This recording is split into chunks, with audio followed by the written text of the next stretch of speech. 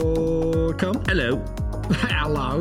Hello, jolly good. What was that? I'd like to go back and find how many of our podcasts start with a weird accented interjection. Good eye. Oh, yeah. We're going to the beach. Here's what happens to me every time I do like some sort of a Cockney accent or something like that, is I do it and then I panic because I realize who I'm with. Yeah. I didn't know who you were with. And I'm like, oh, shoot. Yeah. I probably did it wrong. Well, and the Cockney accent, like, there's the kind of the one that you did, the Benny Hill almost-esque one of like, it's a bit, and then the modern one is a little bit rougher, maybe a little bit more like, yeah, I'm from London, like that. Yeah. Have some of that, my son. Bosh. Sorted. Mad for it. All right. Can you preach like that? Yeah, I might. I would. How many of you out there, if you want Alex to preach like that, like at least a section, like tell a story or something like that in a sermon coming up, drop a like, a subscribe, a comment, or whatever, and we'll see if we can just like strong arm him into it. These faces, they're a little bit hard, a little bit like, oof. If you could use all the slang too, where like, yeah. Oi, what's the lemon? I don't even know what it means. Oh, man. The lemon and lime, you know? That Cockney rhyming slam type stuff. Yeah. They don't even know what we're talking about. By the way, we're streaming early. So if you turned on half an hour late or into half an hour in, and like it's amazing, like that's what 30 minutes in usually feels like. Yeah. So exactly. I had to go to an appointment early, so we just decided to stream early. And since only about 1.5 people a week actually watch us live, it doesn't really matter that much. Yeah. I love that both of our wives are at home in the middle of the day on Thursday, and our viewership is still only 1.5. I love that my wife, I don't think, has watched a full episode yet, which is fine. It doesn't bother me. Fairly often. She does it as she potters around. She does stuff. That's more than I mean, I think Allison's like, I already know the things that you talk about. It's fine because you talk about them with me already. So yeah. So last week you preached. I did. And give us a little bit of bearing illustrations. Yeah. It was, I think so here's what we're going to do. If you're okay with this, let's do a quick overview of what you talked about, but then it touched a few chords with some folks in the community, nerves, chords. Yeah. It's a tense subject. It is like Jesus. So I feel like this is one of those ones. It's forgiveness, and Jesus. It feels like he pokes some buttons that feel unfair. I think is the thing I always feel. So we'll get to that. Yeah, and so we got a few more questions than normal, which is, and we forgot to put up the question slide. So clearly, that's all that to say, I think we'll need a bulk of the time to address questions. Okay. Yeah. Give us a little bit of a flyover of where we headed. Broad flyover was, we're in the Lord's Prayer, in the Sermon on the Mount. Almost everyone knows the Lord's Prayer. Incredibly still, it has amazing traction in everyday society. Yeah, still. You can wander into some strange places, and if you say to people, pray this, they can pick it up. We're in the part where it gets to, and it's always controversial because some translations will say sins. Some translations will say debts. I love that you try to just pit the congregation against themselves. You try to start a riot on Sunday. Some translations will say trespasses. We've prayed, Our Father who art in heaven, hallowed be your name. Your kingdom come, your will be done on earth as it is in heaven. Give us today our daily bread, and forgive us our debts as we have also forgiven our debtors, or forgive us our sins as we forgive those that sin against us. Forgive us our trespasses as we forgive those that have trespassed against us. If you want to follow strict Greek translation, debts is absolutely the right translation. That's what it says. Yes. Yes. Ish. And here's my ish. Because translation is hugely influenced by context. Yes. And so the reason why some folks translate sins is because the context leans at that direction, which you then made the argument later in the sermon towards. Yeah. So you have translation precedence to put sins in there because it's so inextricably tied to the verses following the prayer. And so if you wanted to bring out that nuance in your translation, you're going to switch it to sins to bring out that nuance. But you're saying the word itself sucked out of its context and just dictionary definition, super debt driven. Yeah. And so if you want a wooden translation, debt and is so it. But even like more than being a wooden translation, debts was one of the dominant metaphors for sin in Hebrew culture of the day. So you got this like sin is a thing. It's not just an action. It's like it's got more content to it than that. Yeah. And so you have to describe it in some way to give it life, because it's like it's not simple. So debt was a common piece of language. Interestingly, historians would say debt wasn't a common piece of language to describe something like sin or its equivalent, trespass, or anything like that in the Greek world. So that's maybe some of the reason we start to get these multiple translations. So in Matthew, in the prayer itself, it says, "Forgive us our debts," and then in the postscript to the prayer, it says, "For if you forgive other people when they sin against you," concretely, the word is now sin, "your heavenly Father will forgive you. But if you do not forgive others their sins, your Father will not forgive your sins." Matthew wants to make it really clear, it seems, that this is the thing we're talking about. We're not talking about finances, or perhaps we might say we're not just talking about finances, but that's probably for another day. Yeah. See now, so when you made fun of me, I think you teased me a little bit when I started the Lord's Prayer, and I said I feel like we need 40 weeks on this. Now you're starting to feel it, right? You're like, we could talk about this verse 8 different ways. Mm-hmm. Yeah. So yeah, that's right. I rest my case. Yeah, I just think we once a church I was at, we once did 47 weeks on the book of Nehemiah. Oh. And I don't think anyone read Nehemiah ever again. So you're always like worried that you might push people to the point of breaking. You're inoculated them. They're like, I've had enough of Nehemiah. I will never. Yeah, you go to their Bibles and it's ripped out. There's like Ezra, blah. So that broadly was the text. Luke makes sure he gets in debt and sin as language. So they both do. They somehow want to connect these two ideas. They want to gloss it to make sure the common they're covering their bases. Is covered. So that's it. Like, this is the good stuff. This is the stuff that most energy for prayer is spent around. Like, this is for Christians, especially. A lot of prayer is around forgiveness of sins. I feel like I messed up. I want to talk to you about it. It's confession. It's like if you grew up in the Catholic world, this is the thing you go and practically do. You pray at other times, but this is the thing you go and you tell your sins to someone. Jesus' invitation is to come and talk to your Father about it. In the rabbinic culture, Jesus is really like, he's right at the start, one generation removed maybe of the rabbinic movement in general. Yeah. Like he's like, this is like still like formative years. They're still figuring some stuff out. And it will stretch, a couple of centuries and beyond, like from when Jesus is, but this is right there. And for most rabbis, there's this almost a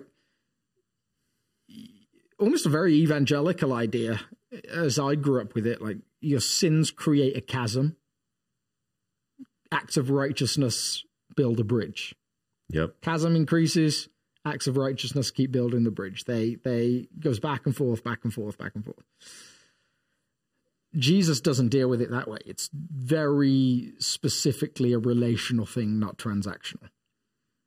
But then we get to the crux of it, which is really the part where he ties forgiveness of our sins to how we forgive other people. Yeah, so I think that doesn't feel fair. You brought some pretty ginormous illustrations on stage. I did, so yes. Can you describe that? the tension between those two things. So I built two scales, like justice scales, as we would call them. You know, you get to see one side go up and one side go down, and that's embedded into Hebrew culture. You would, when you were paying off a debt, it was always in weights, not in coins, until a certain point when coins become currency. But that language of weight is still there. So whenever you hear a talent in Scripture, it's not like your guitar playing. It's like you have such a talent.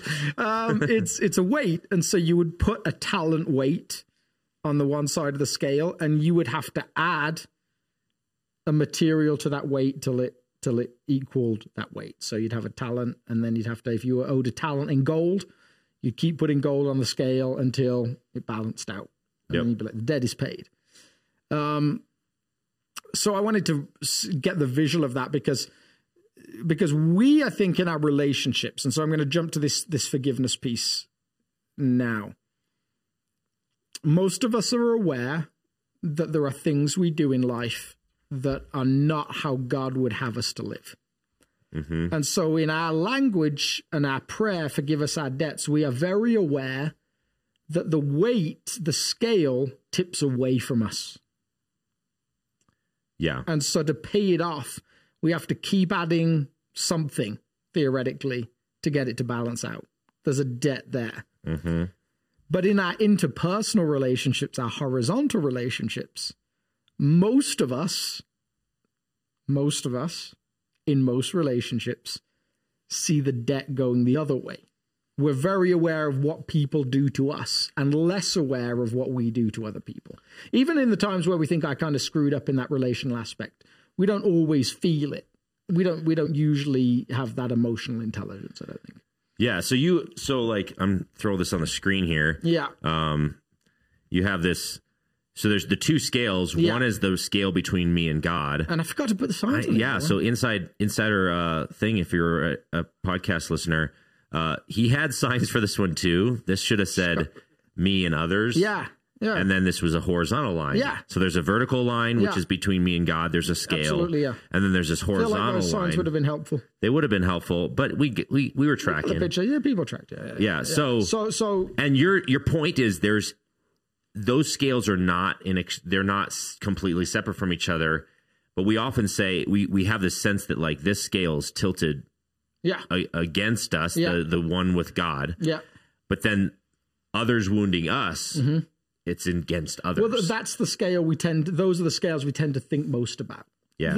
There's always, there's exceptions. There's people that have done exceptional things for us. But actually, Jesus isn't talking about those ones. He's asking us to imagine all the ways that we think of the scale with other people being tilted towards us. They owe us a debt. Yep. There's something they have done that has tilted the scales that way. And now we expect some kind of return. So fortunately, Jesus makes this complicated ask. Fortunately, we're not just relying on the prayer to be able to answer that. We have this parable that he gives that just that lays it out very explicitly in the language of debt still. Now, the beautiful thing with this, the beautifully challenging thing with this parable is we have to take Jesus' word for it.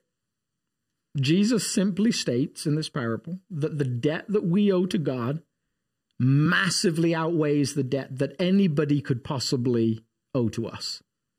Yeah. Like it's not, and he doesn't give a reason for that. He doesn't justify it. He simply states it, and we either trust Jesus or not. Yeah. But he calculates the debt we owe to God in this story in terms that are out of whack with what anybody could owe to anybody else. It's like, if the king allowed this much money to be borrowed, he is a very foolish king. Yeah. Like the margin that this person is betting on is absurd. It lands somewhere. A great example is probably, and I didn't want to get too sidetracked because I wanted to land in the emotional place of this, but maybe the financial crisis in 2008 gives maybe a little picture into this, where you see these guys that they're running desks in banks and they've managed to like build up debts of like $5, $6, $7, $8 billion. Their losses are just stacked up against them. Now they don't have to repay it. Like, they're working for a bank. It's not on them. It's on the bank. Yeah. But that's maybe the image that we could play with. Like, these guys that get to this point, they're like, I don't know what happened. Yeah. But somehow, like, I was making all these bets that I thought were going to pay off. And now I'm left with a debt that can never be paid off. Jesus says that each of our relationships with God is somewhere like that. And then he takes the other example of a human interpersonal relationship and pictures a servant who's been forgiven this giant debt and then goes and grabs the throat of another servant who owes a debt that could be paid off over probably a month or two. It's a hard debt to pay off, but it could be done. Yeah. And that's how he characterizes the tension, which opens up a load of questions, like, that I tried to just throw in a couple on Sunday. Like, is this fair? Yeah. Like, I had a great conversation with a gentleman in our community who runs a company, and at some point someone embezzled $3 million from his company. Sheesh. And he's like, I'm like, yeah, that's a lot of money. And he's like, yeah, I've had to process that. Like, how do I forgive that person? Like, how do I? And also then, like, as a sub question, again, 40 weeks, we should cover this at some point. How do you learn to trust again in that? Like, how do you actually heal from that? Yeah. So that's Jesus' ask, or actually more than an ask. Jesus correlates. If you want to live in a relationship with God that is full of forgiveness, then the same is required for others. And I think the heartbeat to that is this: Jesus offers a new way to be human, a better way to be human. He offers us this opportunity in our relationship with God that we can live outside of the scale measuring system, outside of the scheme of weights and measures. If you think about it in bookkeeping terms, as we've talked about it before, when you write down everything, you track your O's and your debts and your pluses and your minuses, your credits and your debits.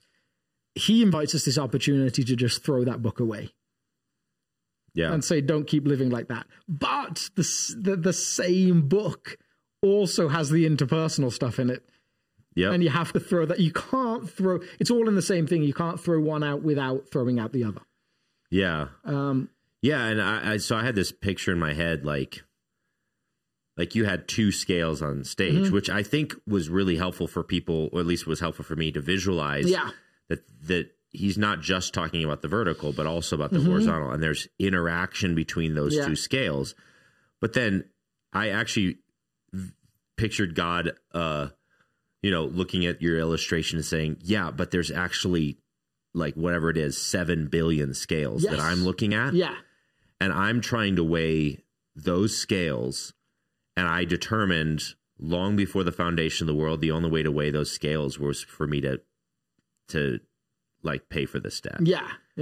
And the complexity of all those scales, and the weird thing about, like, concepts of, like, the butterfly effect of like someone's sin to debt scale in China has a relationship with mine because, for example, I said something to a friend in high school that wounded them, and that caused them to have depressive tendencies, and then they were really mean to their employee who happens to be the father of this person in China.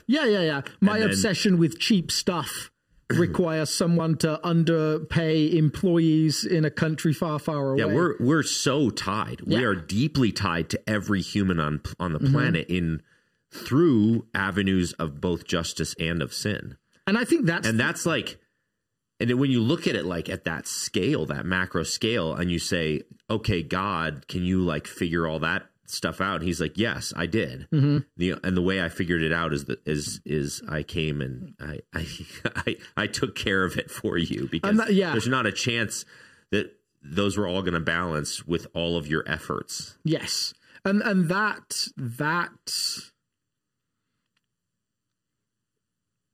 the beautiful thing about this is that we tend to be more aware, as I said, about the scales that we feel like are in our favor. Yeah. And less aware of the scales that are against us. And yet there are scales that in the fair system might well be against us. Yeah. Letting go of the measuring system also frees you from those scales. Yep. Like it is a beautiful gift to say, I no longer have to contemplate how many scales might be measured against me. There are countries that have real scales against other countries. Like I always feel like if you went and looked at it, like Switzerland's scale is like, you know, the only country that has like every scale is like for them. Yeah. Like never done anything to anyone. But in reality, every country has like back and forths and stuff like that. Now what's fascinating is sometimes the countries that have had the least sort of have the least scales in their favor are the ones that object most to a system that gets rid of all the scales. Like, it's just fascinating. Yeah. Sometimes the people that have not actually been wounded are the ones that say, oh yeah, we got to be fair. There's got to be justice. Yeah. In actual fact, often people that have been deeply wounded are more aware of their own faults and flaws. Yeah. And are actually more able to forgive, which is... So, interestingly, one of my favorite go-to conversations when someone brings up the problem of evil, which I don't think we have time to get into any depth on, but the basic problem of evil, you'll probably sense it, like, if you hear the premise, is like, how do you have a perfectly good God, perfectly powerful God, all-knowing God, and still allow evil to be in the world? Why can't he just fix all of the bad things in the world? And it's a genuine philosophical problem. It keeps circling back around for thousands of years. It's I'm not going to solve it right now, but if someone's like, I can't believe in a God who like that, I was like, okay, well, if God was to snap his fingers and solve the justice thing and like set all the scales right, what if he started with you? Yeah.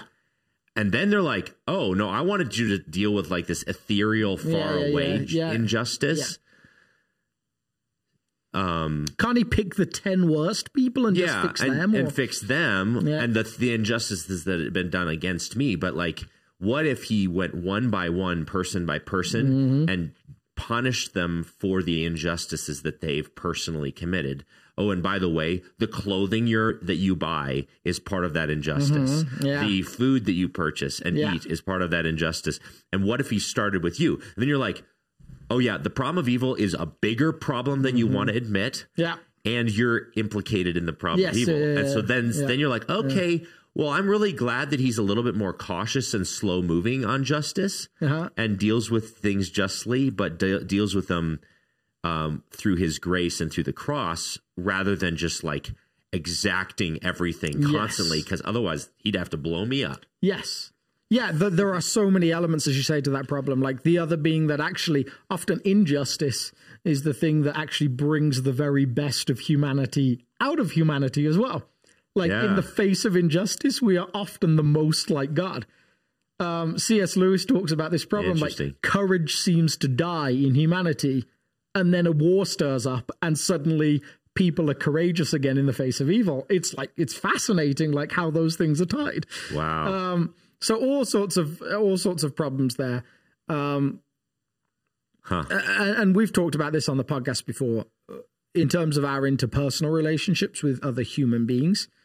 The overall message seems to be we're not actually very good judges. Yeah, because we don't know the variables. No. Yeah. So we know maybe a fraction of a fraction of a fraction of the variables that God knows. So this is where I love that Jesus sets this example for us. And this, to me, answers so many of the struggles with this.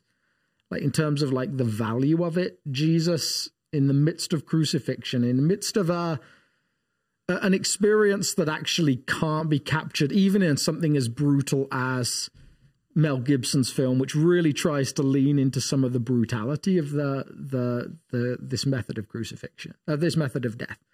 Like we can't grasp the smell of it, the sound of it, any of those pieces, like the real life, the humiliation of it.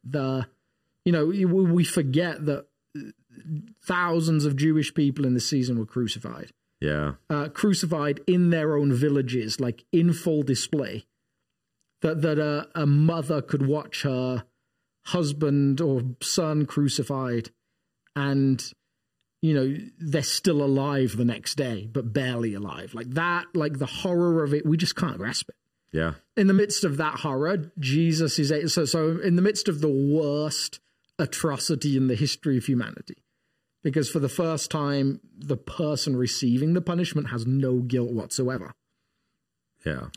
In the midst of that, he can pray, forgive them for they don't know what they're doing. Even though they categorically do know what they're doing.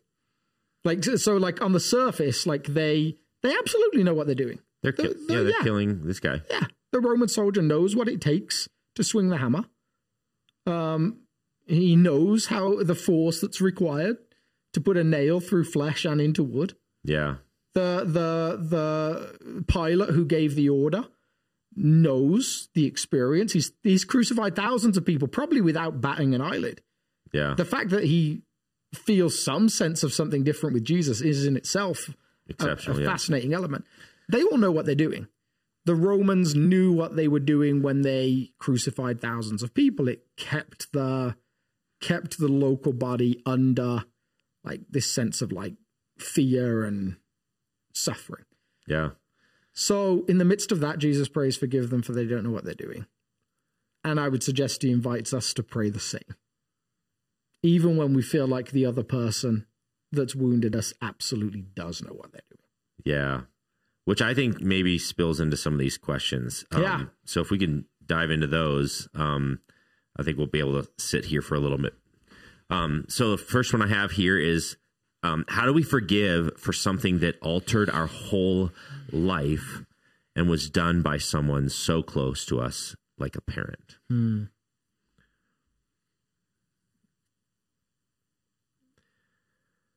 Yeah, it's a tough one. I mean, emotionally, it's a tough one. Yeah, like we could quick jump into some pithy answers. We really but we could. want to acknowledge that, oh yeah, that's going to be exceptionally difficult. Mm-hmm. So emotionally. And I think that's why, to me, starting with the emotion of it is actually often like our weakness at times for people answering the question, because Jesus doesn't give the emotions of it. He gives he's ask is that we trust him, that we owe greater debts than are owed. Yeah. So as hard as it is for us to grasp as human beings at times, he really asks us to trust him. And so a starting point, I think, is actually, in terms of how do you do this, actually start by conversation with God. That goes something along the lines of, you know how I feel about this. You know my experience. I want to trust you. It's hard. Yeah. I want to obey you. It's hard. And actually deal with that perspective first, rather than trying really hard to feel like you've forgiven the other person. Because that feeling may never appear. But really, forgiveness is actually an act of volition. It's an act of decision. It's not an act of feeling. Yeah, and it's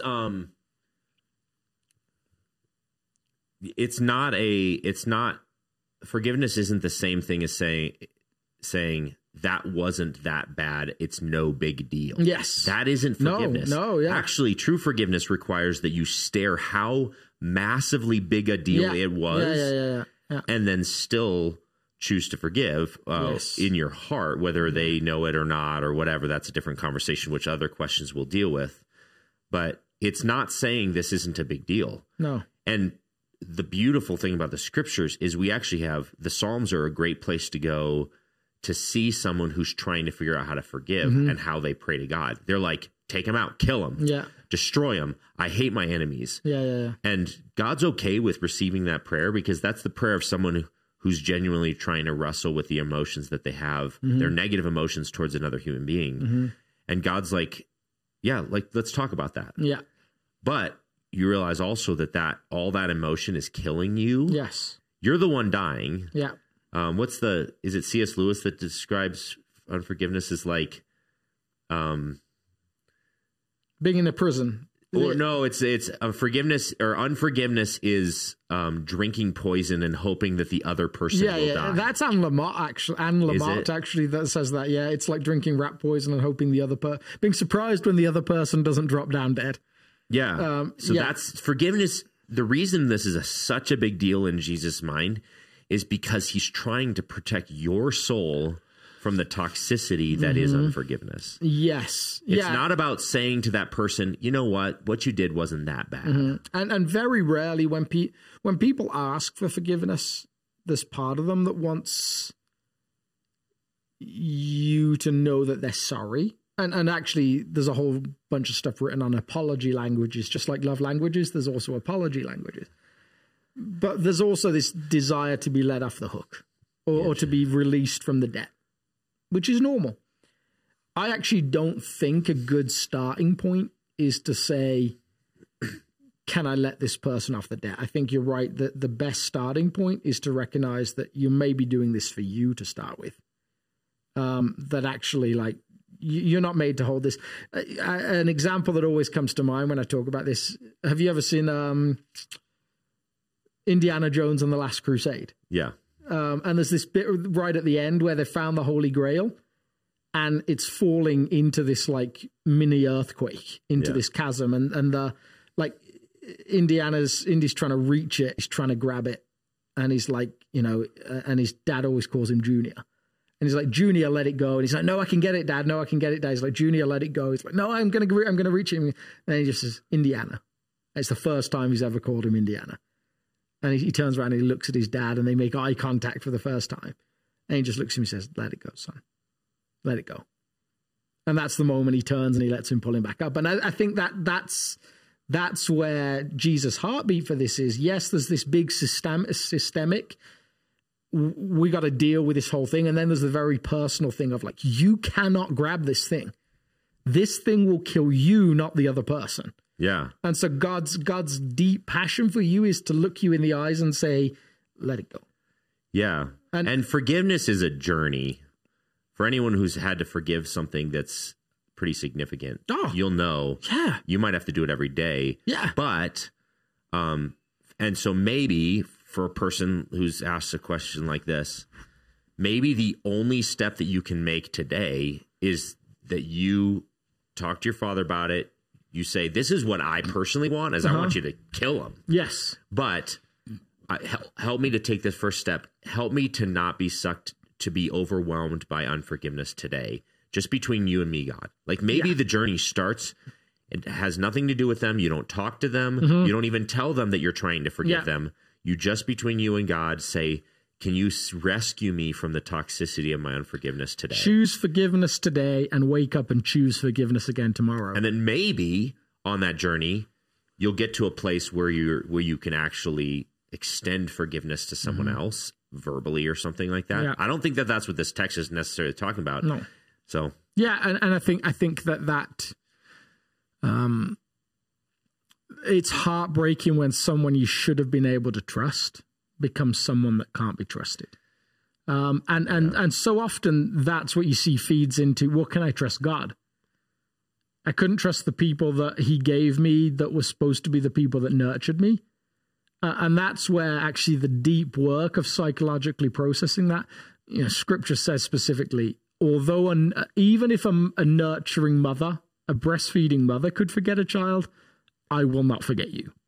Yeah. Again, spoken to the people of Israel hundreds of years ago, but still revealing of God's character towards us.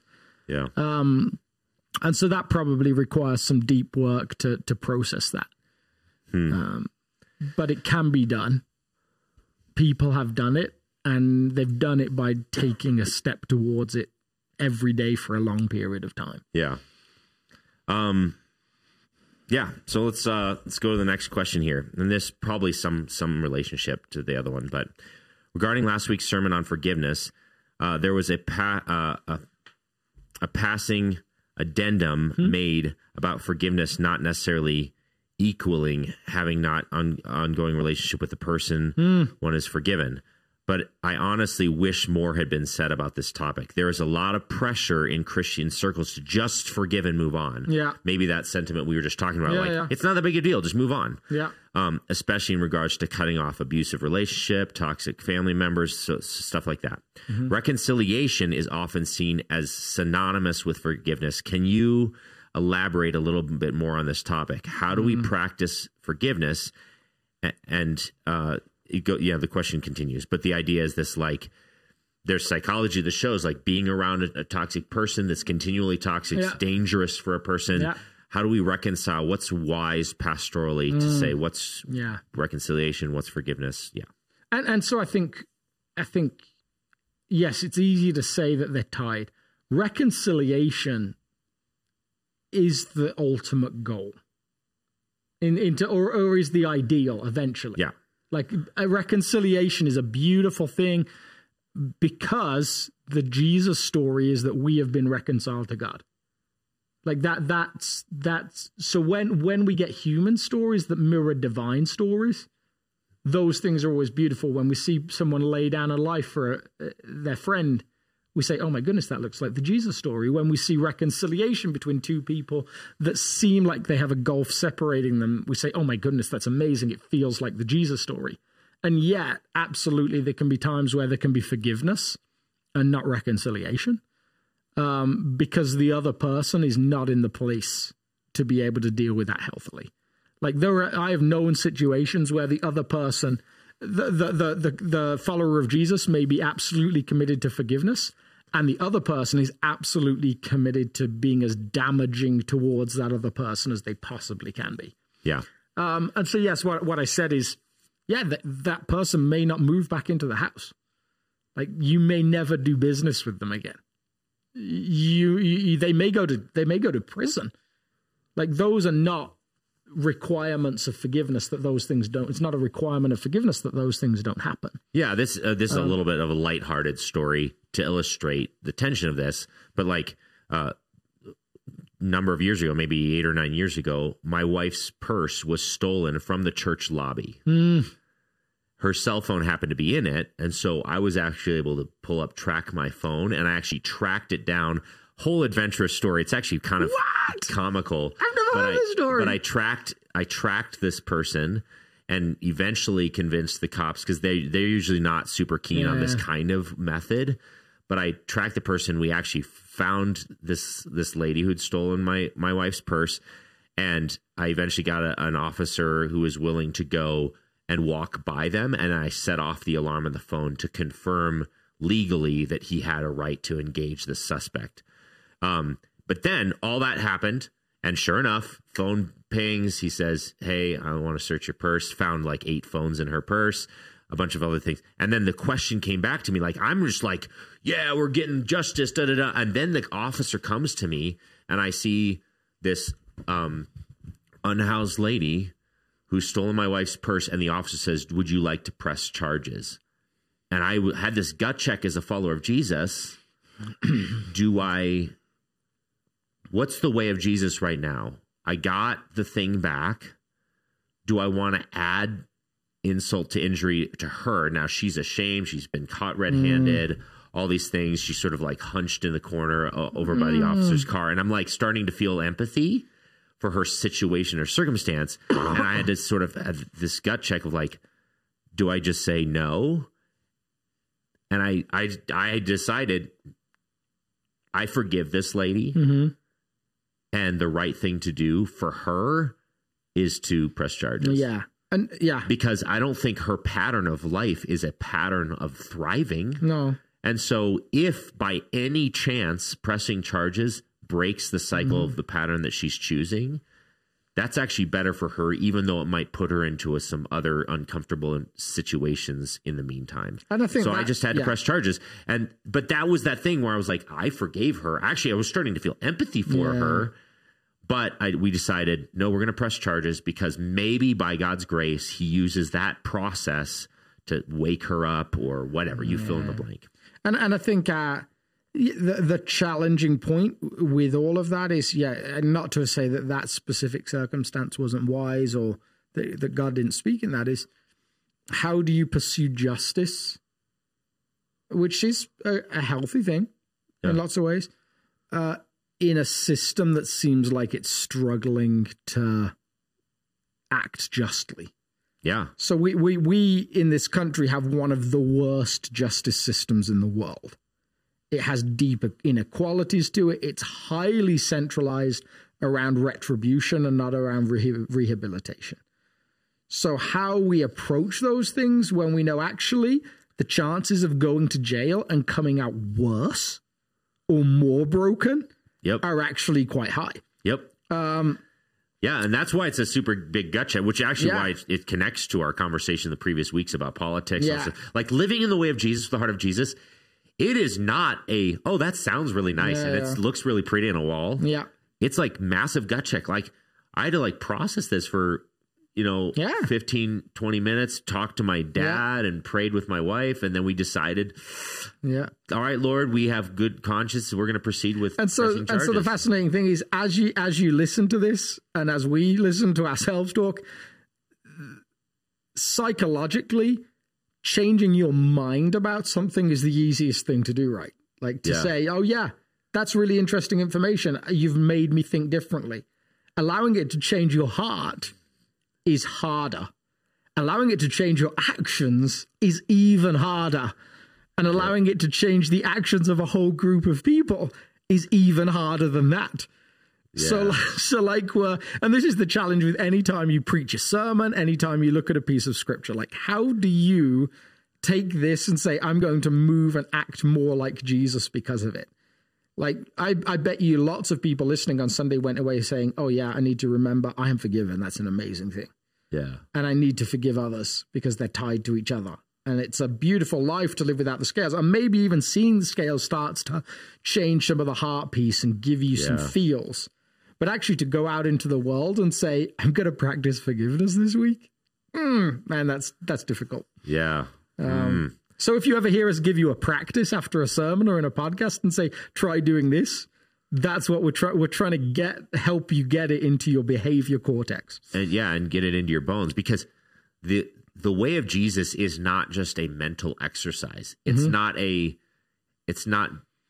Jesus had no intention of just laying out a philosophical theory of being human. His desire for us is that we'd actually live into it and discover that his way is the better way of being And that's human. why, apprenticeship to Jesus or discipleship with Jesus or being a follower of Jesus, all good terms. We tend to talk about being a follower of Jesus, which is the most culturally comfortable statement, I would guess. But for a rabbi in the first century, it was quite as practical as your rabbi put his feet here, you put your feet there afterwards. Like you put your feet into the footsteps of the rabbi that you were following. The rabbi ate at this time in the morning, rose to pray at this time in the morning. You did the same thing. Yeah. So it actually was a system that ingrained practice before it worried about whether you believed theology, it or felt it. Yep. It was like, no, you're going to do it. And then maybe you'll understand it later. Yeah. But just keep doing it. We in much, I don't know if it's a Western thing or it's just a modern thing or if it's just a comfortable middle class Christian challenge, is that we oftentimes flip the script on that. We say, if I think the right thoughts, that I'm covered. And Jesus is actually would prefer that we have bad theology but live good theology and mentally not be able to define the terms properly or whatever. Yeah, absolutely. Like it's like, and we used to talk about this in Youth Min. Like there was a guy I worked with a few times in Youth Min. He's a great thinker, runs a great youth organization. And he said, I'm just playing with this phrase over and over again, that for young people following Jesus, public statements of commitment to Jesus might be more important than rightness of belief. Like actually just getting them to declare it and say it to others was more transformative than understanding all of the details of who Jesus was and what he did. Yeah. Which is fascinating because it's probably not like, I kind of looked at it, I was like, yeah, I'm not sure that's just young people either.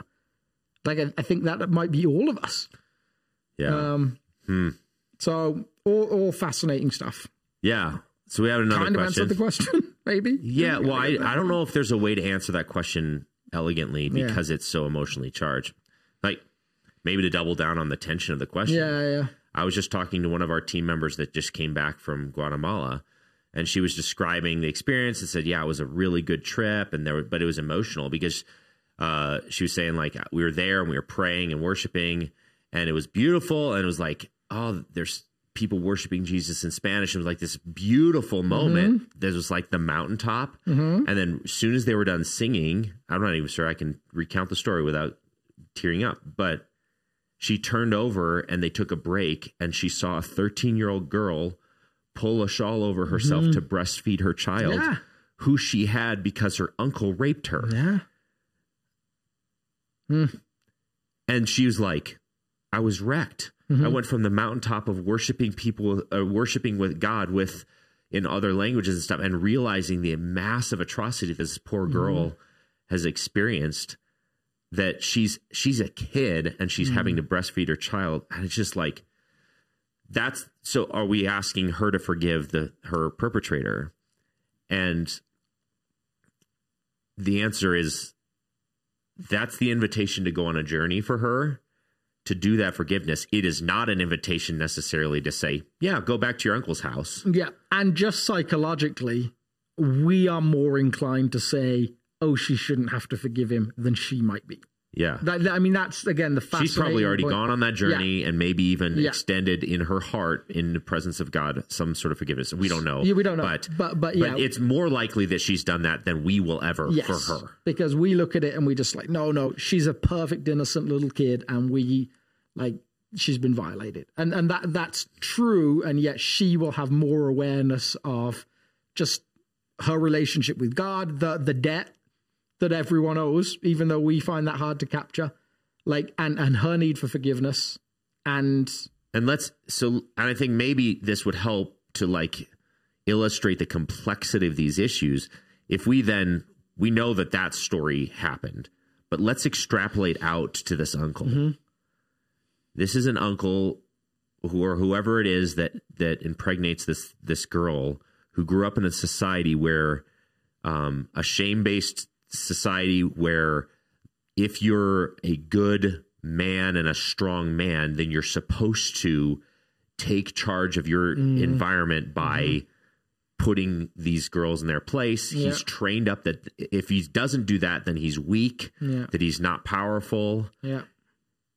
That's not okay to teach him that. No. And then he's supposed to engage, like, we're expecting him to live in the way of Jesus with the heart of Jesus, when he doesn't, first of all, maybe believe in Jesus, and he grew up in a society where this is expected of him. And if he doesn't do it, he's weak. And his identity is threatened. That's not okay. That was an injustice done to him. That doesn't justify what he did to her. No, but see the scales? They start to, like, get really muddy and confusing. And all we have to do is go to God and say, we're not smart enough to figure all that out. Can you figure it out? Absolutely. Yeah. And you see those patterns of life. Like, my dad had to work really hard to be affectionate with his kids because his dad wasn't. And he wasn't because his dad wasn't. So my dad had to learn. But the beautiful thing of my dad deciding to learn to do it, even though it wasn't natural to him, is it was natural to me. So, like, he broke a cycle by his intentional behavior. Absolutely. There's no sense that we're saying, you have the right to do whatever you want because someone hurt you. That actually, like, it's another scale. It tips again in different ways. But the statement of Jesus, forgive them, they don't know what they're doing, invites us to say, Father, forgive them because they don't really know what they're doing. If they only have no knew, idea. But that is who we are as humans. So and we know, we have that beautiful statement that he's his own worst enemy. One of the things we forget is we're our own worst enemy as well. Like, very few people, in ways we don't even understand. Very few of us want to turn that finger back on ourselves and say, I'm my own worst enemy. And yet that is also true. We are all broken people who don't know what they're doing. Yeah. When you read passages of like in the Old Testament about like punishment to the third and fourth generation or blessing to the third and fourth generation, we might think of this as like, is that fair? Or like we think of it as this like philosophical statement or a theological statement. It's really practical. Yeah. You know that that's true. Just Alex's story about his dad and so forth, like dad didn't get affection when he was, and his grandfather didn't get affection. And that's just sin traveling through third and fourth generations. But the beauty about the way of Jesus is it also transfers generations. So it's not like this massive theological statement. It's just how humans work. Yes. It's how neuroscience works. It's like you are abused, hurt people. You're hurt, then you damage someone else, and on and on and on and it goes. But then the way of Jesus enters into and breaks the cycle and starts to ripple out justice and goodness and beauty into the world the same way. It's powerful. Yeah. One more quick question before I have to jet, but... how can we best approach understanding Matthew 6, 14 and 15, which is what we were just talking about, in conjunction with Ephesians 2, 8, and 9? So if you, just for those of you who want to know what Ephesians 2, 8, and 9 says, it's this passage. For it is by grace you've been saved through faith. It is not of yourselves. It is the gift of God, not by works, so that no one can boast. So the question is essentially saying, how do we reconcile? Like, this is the gospel. This is how I get saved. It's by grace. Oh, and if you don't forgive people, you're not going to get forgiven. And so that's this tension between Matthew text is it sounds like it's by grace. Oh, and make sure you've forgiven everyone. And if you've forgotten anyone along the way, you're not forgiven. Yeah. How's that work? Yeah. And that's where I tried to paint the picture of, like, when we try to unpack a little bit, why does Jesus say this? Like, as best as I can describe it, it's somewhere the receptors, the ability to receive forgiveness is tied to our ability to forgive. Like, our ability to just allow a scale to no longer measure and not to try to cancel it out, not to pay off the debt, is tied to our ability to allow somebody else to not pay off the debt they owe us as well.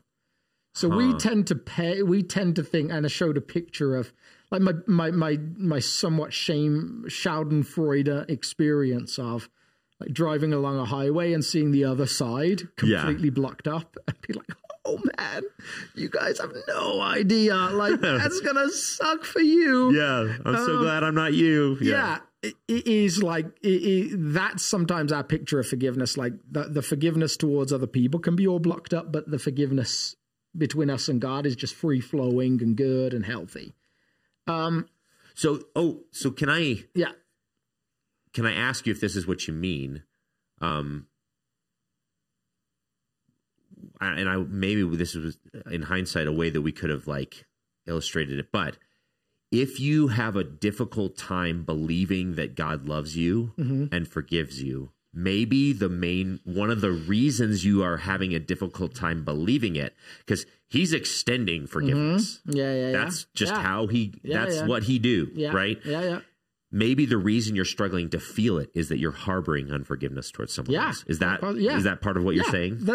Certainly the two are interrelated. That if you're like demanding the justice of everyone else, it's going to be really hard to really live in the fact that God doesn't demand the justice of you. So depending on your theological background, we tend to, in the evangelical world, have a little bit more penal substitution to our theology, a little bit more ransom theory. Like for some theological movements, one of the big values of Jesus' crucifixion was it was God's demonstration of love. Yep. It was like this, let me show you my willingness to forgive. Yeah. Like the theological question of like, can God forgive sins outside of the cross? Like, well, that gets pretty messy depending on which passages of scripture you look at. Yeah. So that to me, like another way of picturing it might be, we have a blood system that delivers oxygenated blood through arteries. and it returns it to the heart through veins. Yeah. And yet, if one of those major things gets blocked up, it affects the whole system. They're not uncorrelated. It's actually a big loop. Yep. It's like an electrical circuit. Like it has power out, and then it comes like there has to be the circuit complete. It can't just end somewhere, otherwise it doesn't. So a circuit can be closed, like a light switch, whatever. And so somewhere it seems to me that it's not a work to say, do you buy into the system? That's not a function. That's not doing something in a works of righteousness sense that the first century would have understood it.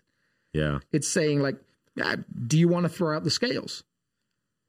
So it seems like Jesus is saying the day that you can't do that for other people, you're actually saying you can't throw them out. You want to keep measuring. And if you want to keep measuring, God will say, okay, we'll keep measuring. Yeah. It's like God saying, do you really want fair? Mm-hmm. Yeah. Because if I'm treating the other person that you're mad at fairly, mm-hmm. that means I'm going to treat you fairly, which means it like doesn't land well for you. And grace is not fair. Yeah. Grace is anti-fair. Yeah. Like that, the whole definition of grace is not being fair. And so, yeah, I think that's how I would see the correlation between the two. So maybe the way I would describe it is that I think we often get a little bit off kilter when we read a passage like this because we are trying to figure out, how do I get to heaven when mm-hmm. I die? Yeah. This is less about that mm-hmm. as it is about how do I keep the free flow of the goodness of God's way mm-hmm. in my life today. The benefits of salvation, mm-hmm. the benefits of the forgiveness mm-hmm. of sin can't flow in your life if you hold on to unforgiveness. Yeah. It's less about where you go when you die. Yeah. And there's like, yes, maybe there's implications in the sense like continually ongoing, unforgiving or whatever, you're not embracing salvation yourself and whatever. But that's not what this is about. Yeah. That's not what he's concerned with. Again, he's painting pictures in the Sermon on the Mount about how to live in the kingdom of God and how to keep the free flow of the resources of the kingdom of God in your life. Yes. And unforgiveness is one sure way to stop up the dam of the free flow of God's goodness. And you feel it when you pray. Like if you go to God in the midst of like turning the screws down on someone who's like done something to you, and you go to God and say, oh God, like, would you forgive? You're like, oh, man, I feel it. Like I feel the incongruity of what I'm asking. Yeah. There's this person that I'm still like not talking to because of this thing. I'm still like the resentment's still there. Like if you're, especially in a marriage situation, I'd be super surprised if you can honestly say you can be in the midst of a huge, big, like just like an explosion argument with your spouse and then wander into the prayer room and feel like everything's fine. Yeah. Like they're related.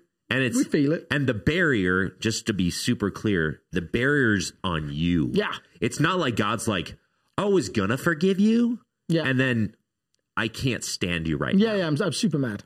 That's not, he's like, no, I really want to forgive you. And I'm not capable of, like, the bucket, you've got an umbrella over your head and the bucket of forgiveness is just spilling off of you. And the bucket over your head or the umbrella over your head, preventing my forgiveness from washing over you is your own unforgiveness. It's your own stuff.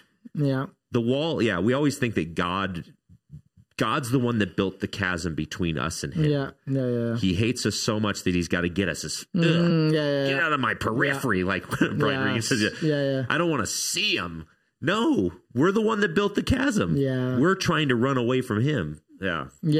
And that's why I think for anyone who's struggling with forgiveness, the practice that I would suggest, like to try and move this through the pattern of like information, like through to the heart, through to the actions, is to actually focus in meditation, in prayer on the truth that you are forgiven, like and how much that cost and what it means. Because I've experienced that moment where you get a gift from somebody, and like your generosity just explodes.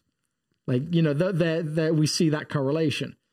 Someone turns around and gives you a couple of $1,000s. It's very easy to hand out 20s. Like they're related. Someone forgives you, your relationship with God is restored. As we process that, it should and does become easier to forgive those around us. Amen. Well, we did it. We went an hour. Look at us go. Our new length is an hour long. So if you feel like it's only half an hour, it's because you tuned in half an hour. Yeah, we started a little early, so we apologize if that threw you off. But yeah, thanks for tuning in. Yeah, do the things. Give us a review on your podcast service. Like, subscribe. And more importantly, forgive those that have. Yeah, absolutely. If you forget to like and subscribe and you get to choose forgiveness, yeah, we'll take it. I love it. Bye. Bye.